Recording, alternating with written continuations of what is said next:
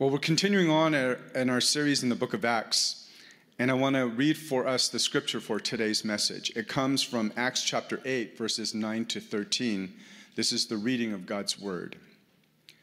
But there was a man named Simon who had previously practiced magic in the city and amazed the people of Samaria, saying that he himself was somebody great.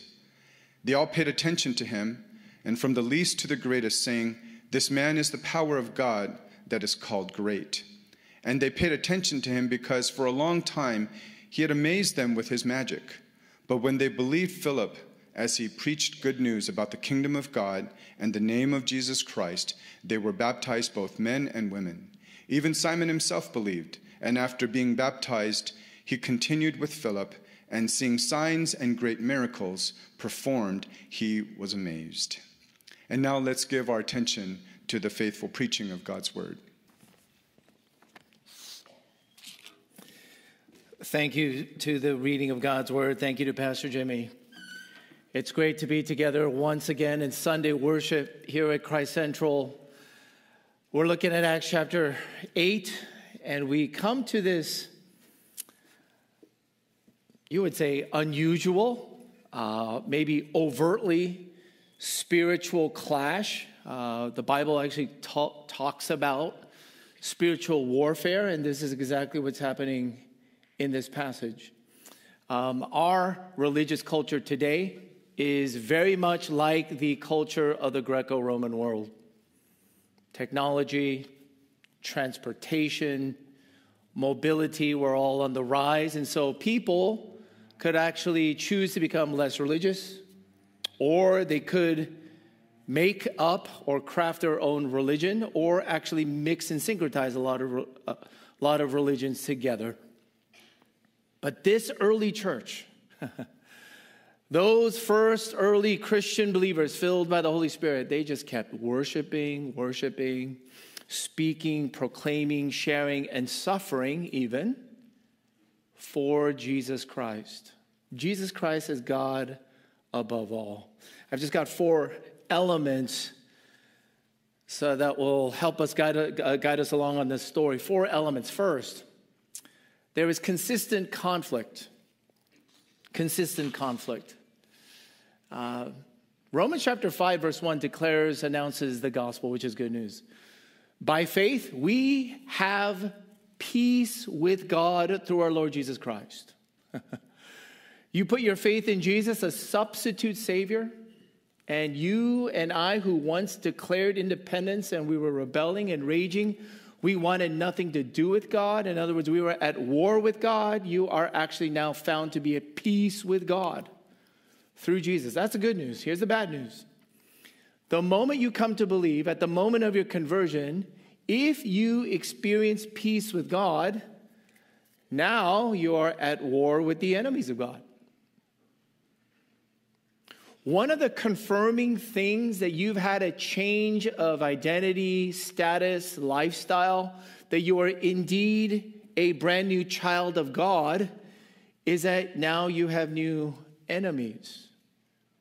There's no new wars to be fought. Again, this is called spiritual warfare. There's differing degrees of this, but there is a consistent pattern to it. When do these conflicts arise most?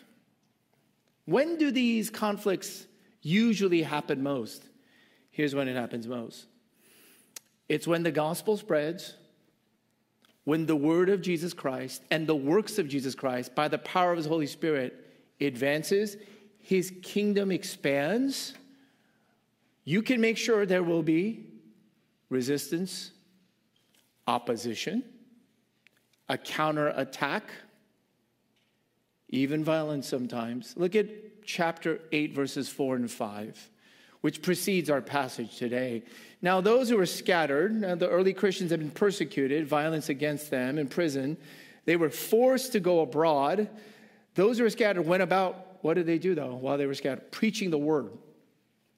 And one of the first missionaries from Jerusalem, one of the first evangelists by the name of Philip, it starts here in chapter 8, went down to the city of Samaria and proclaimed to them the Christ. When do spiritual conflicts arise most? Philip spoke about the gospel of Jesus in new territory. Now, the Samaritans, of course, were looked down upon as half-breeds. They were considered of lower status. Racism, cultural centrism, nationalism was as rampant then as it is now. But here is Philip going down into new boundaries, crossing new boundaries. And he is intruding into territory that was previously dominated by a magician, Simon of Samaria. Philip brought about a new power. He brought about a new ownership or a new ruler into territory that had been previously dominated by another power or king. This is classic territorial conflict. Okay, it's turf warfare. This is my neighborhood, not yours. It's a clash of kingdom powers. When a new CEO or owner comes into your company, usually there's a whole new slate of managers and VPs. This is as real in the spiritual realm. With new ownership, with a new king in town, conflicts happen to arise. I mean, listen, Simon had once enjoyed the label, quote, people were calling this man is the power of God that is called great. That's quite a title. How did he get that title? Because he was practicing magic. It's from the Greek word magos, which we get magic from. And magic is, he had amazed these Samaritans by having some kind of connection and was enabled to manipulate supernatural spiritual powers for one's own benefit and gain and to the harm of your enemies. Magic was a connection to or manipulation of very real spiritual authorities and powers which promise to give you some control over the uncontrollable, like fertility, falling in love, success, wealth, blessings for you, and nothing but curses and harm for those you don't like. Now, here's a consistent pattern to when spiritual warfare happens to be stoked. Anytime, anywhere, the word and the works of Jesus is proclaimed and spread, the gospel is on the move, and the kingdom of God advances, you can be sure that the previous empire strikes back. The previous powers do not like it one bit. This usually happens to individuals, small groups, churches that are vitalized and growing in the gospel, and then are very zealous and creative and energetic about inviting and sharing that gospel with family and friends and neighbors. Wherever the gospel is on the move, so is the enemy. Wherever the kingdom of God advances, the previous kingdom hits back. Always hits back. And here's what Satan, the enemy of God and Christ and the Holy Spirit and his church, just loves to do. He doesn't come out blatantly to ruin it all by just obvious falsehoods, but he dilutes things. He will divide things. He will distract. He will distort. And then therefore destroy. In other words, all that Satan has to do is take 90% truth and then just add 10% error. All that Satan has to do is take a movement supposedly caused and born from love, but just add a little bit of dosage of hate. I don't know if you know about this recent controversy right now. Former artist by the name of Kanye West and now an NBA superstar, Kyrie Irving. As I understand, they're pro-black. Pro-black. That's great. But at the same time, their version of being pro-black happens to be anti-Semitic too. This is nonsense. It's inconsistent.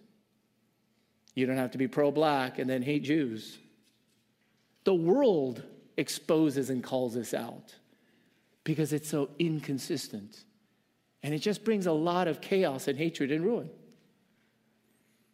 You know, there are a lot of people today who say they're pro-Jesus. You're really pro-Jesus.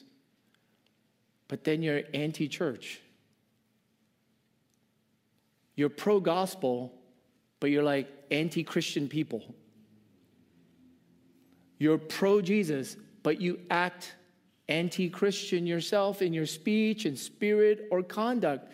Now, you see, my friends, not only is that inconsistent, not only is that nonsense, but did you know that's perfectly consistent as to what our enemy does? The consistent conflict that our enemy wants to bring is in any way to just simply dilute, divide, and distort the movement of his kingdom. Now, you know, I happen to know some of the finest human beings in the world who happen to be pastors and missionaries, and it's uncanny that when their ministry of the gospel is spreading, the kind of trials and temptations and setbacks, even illnesses or attacks that come upon their lives. I know of a missionary who used to have the vivid, most vilest nightmares every night. He used to never have nightmares like that when he moved into that city in Asia. I know of a former local pastor whose child was really, really oppressed, and it was not a medical, it was not a psychiatric, it was not a mental, it was not a other diagnosable condition whatsoever. You see, not everything is explainable or solvable by natural human means. This is not all coincidental that people in movements who are about the business of Jesus advancing and the rule in the kingdom of God spreading throughout the ends of the earth, do you really think that is just a easy, downhill, smooth ride? You know, we've been praying for some missionary partners, and this morning I got this text message. Thank you, Daniel Pack, who's part of our missions committee, and I'd like to read this for us from our missionary partners, and they have this news to announce, and I would love for us to know this as CCSC. It is with extreme sadness we announce that Sarah C. has passed away on the field on November 6, 2022.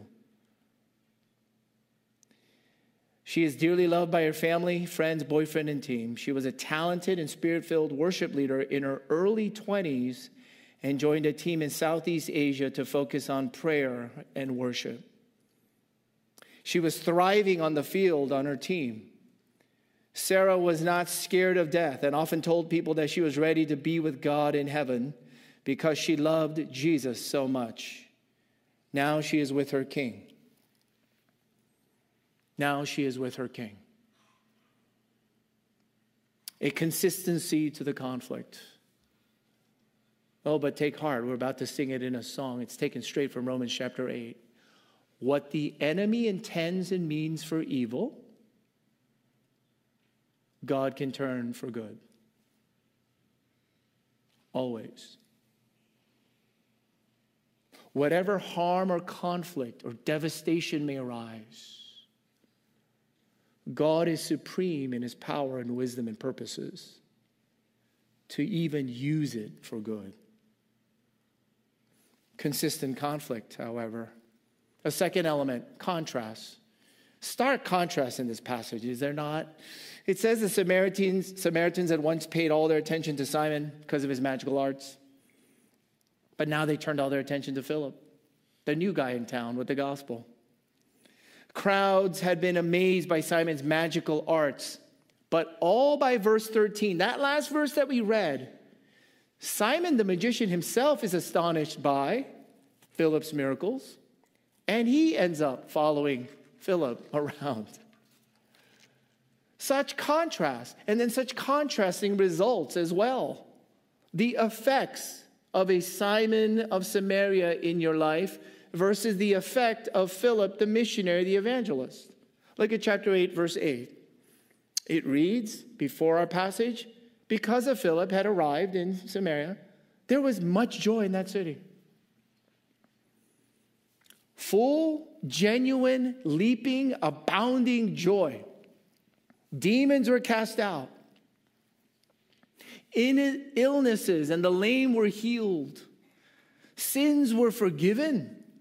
People reconciled. And people were changed with a life-giving, lasting joy that they had previously never known. That is one of the telltale marks of God's presence with his people. But once again, wherever the gospel of Jesus Christ brings so much joy, so comes the enemy of God to kill off all joy. Simon of Samaria was baptized. It even says the apostles laid hands on him. The Bible says he believed. But I assure you, he went through all the motions, but his heart and motivations were never changed. Simon knew he could not compete with Philip's popularity and fame and power. He could not compete with Philip's message, ministry, and miracles. There was no contest. There's only one absolute superior power in the room. So he coveted what Philip had, and he tried to purchase and manipulate the power that Philip was demonstrating. He wanted to manipulate the power of the Holy Spirit. And here's where we pick up in verses 18 to 23. Now when Simon saw that the Spirit of God, was given to the laying on of the apostles' hands, he offered them money, saying, "Give me this power also, so that anyone on whom I lay my hands may receive the Holy Spirit." But Peter said to him, "May your silver perish with you, because you thought you could obtain the gift of God with money. You have neither part nor lot in this matter, for your heart is not right before God. Repent, therefore, of this wickedness of yours, and pray to the Lord that, if possible, the intent of your heart may be forgiven you. For I see that you are in the gall of bitterness and in the bond of iniquity." Wow, Apostle Peter holds nothing back. How scathing is this? He tells Simon of Samaria, in his attempt to purchase and manipulate the power of God and the Holy Spirit, he basically tells him, you should die. Did you know Ananias and Sapphira in chapter 5 died on the spot for lying to the Holy Spirit, lying to the leaders of the church? Did you know that the holiness of God sometimes can operate in this fashion? Peter says here, you should die along with your money. He says your heart is not right. You're wicked and you are enslaved. You're trapped in the bond of iniquity. Now, as awful and scathing as that really is, it's general, isn't it? I'm pretty certain most people in this room, as you hear that, kind of just passes you by. Maybe it lands better when he gets to a detail of what wickedness and iniquity is all about. He says, you're in the gall of bitterness. Oof, bitterness. Now, what is that? What is that? Bitterness is resentful cynicism that results in intense antagonism or hostility toward others. We could project that on the next slide there. Bitterness is resentful cynicism that results in intense antagonism or hostility toward others. Modern terminology for this may be toxic. You heard of that? Toxic people, toxic personalities. Bitterness. Now, here's how the Bible unpacks bitterness a little bit. There's a verse in Hebrews that says, beware, you better watch out. Just like Peter told Simon, repent of that. In Hebrews it says, you better beware of the root of bitterness. Now, the reason why it's called a root is because when you are in bitterness, you don't see it.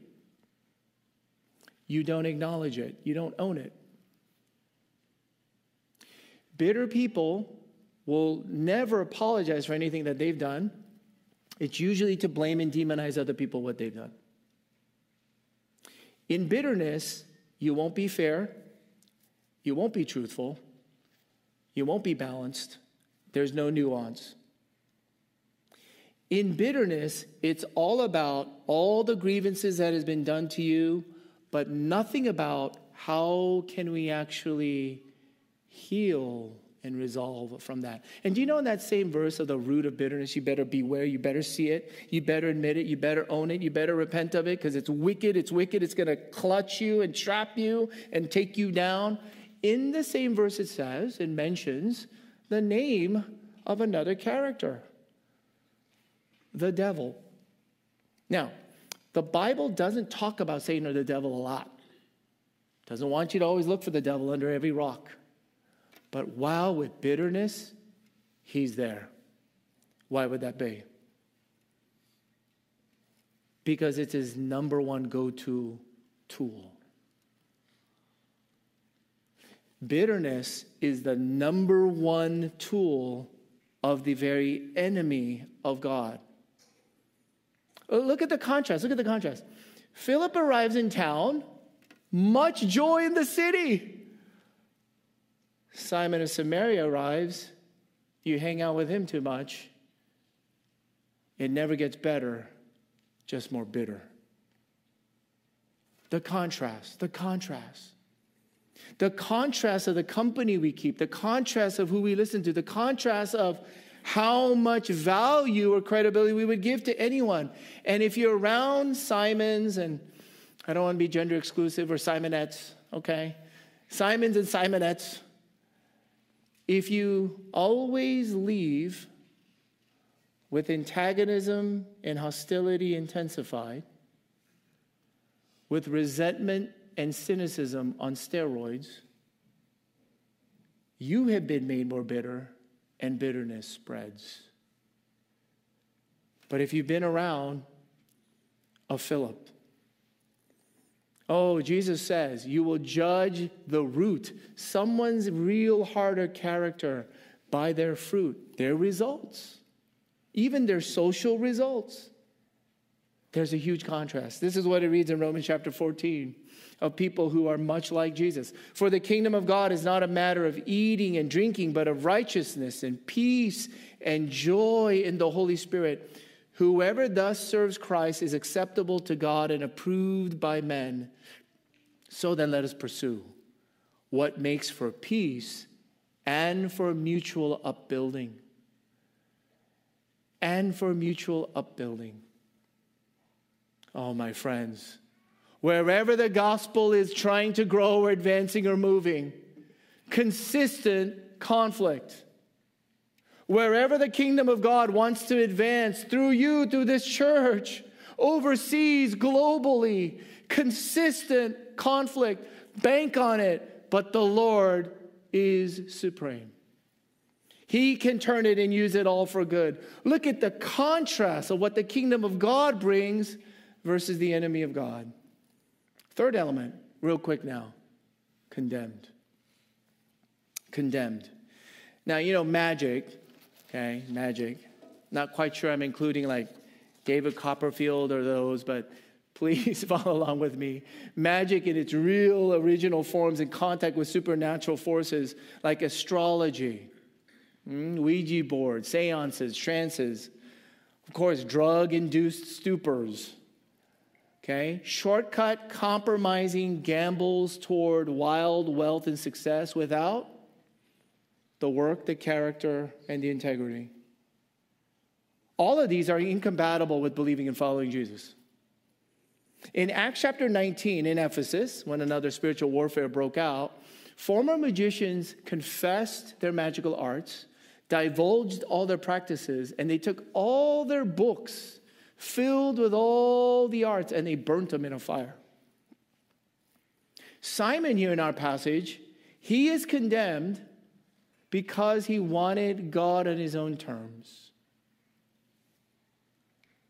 Simon wanted to use God for magic, never to be mastered by God. Simon only wanted a genie in a bottle. He never wanted God to be his God. And there's proof that this is where he was at. Verse 24, which we didn't read, chapter 8. And Simon answered to Peter after he got called out in public, soundly condemned, pray for me to the Lord, that nothing of what you have said may come upon me. begging for mercy, begging for relief. Good. But did you notice here? Hey, I thought he was baptized. I thought the apostles laid hands on him.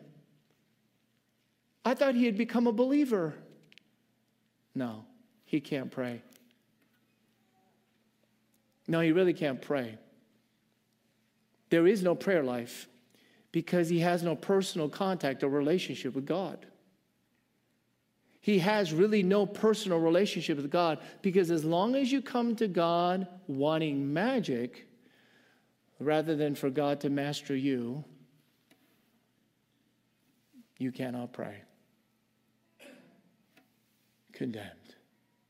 Oh, we close with the last one, the fourth one. Most needed. Oh, Lord, the way of the cross. Crossway.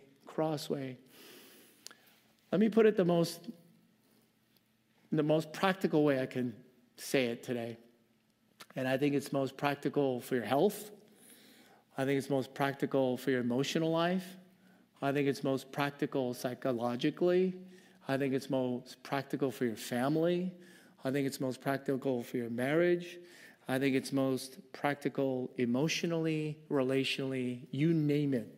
This might be the most practical thing when we get to the way of the cross. If you and I try to assume and exercise all control, even over God, as long as you and I try to assume and exercise all controls over your kids never getting hurt, over your failing health, over your finances, over that crisis, over your community, over our politics, over our families. And as long as you and I keep trying to do that, to exercise all controls to all areas of life, oh, my dear friends, you will suffer. And you're always going to feel out of control because you are. Now, here's Jesus, who had infinite powers and controls. He really is the master and the supreme of the whole universe. And he comes all the way down and he surrenders himself and gives up all powers and controls entirely to God and to save you from self-destruction. The way that Jesus masters his people is by surrendering himself up and giving himself entirely over to you, so that you and I can surrender, gladly surrender, and trust and follow the only one out of all those crises and situations, the only one who is perfectly loving, powerful, and good to run the whole world and to run you. Jesus said, take up the cross and follow me. Deny yourself and take up the cross and follow me, my friends. That means surrender your sovereignty, lay down your wisdom, loosen your grip on all of life and all of the future. Stop obsessing about how you can solve and fix that on your own, but surrender and trust and follow the one who gave himself up for you. And you will find the greatest, life-giving, joyful, joy-giving master you could ever meet. Let me pray for us. Father in heaven, thank you for this word this day. And I pray that by the power and the movement of your Holy Spirit, bring us into your arms. Oh, Lord, take a weary, tested, tempted, tried people. Oh, so often, oh Lord, we trust ourselves. We rely on our own strength and smarts or wisdom or wealth. But Lord, this day, bring us to him. Bring us to yourself so that in your arms we may not only find safety, but true life, joy, and wisdom and strength. Lord, hear us, we pray. In Jesus' name, amen.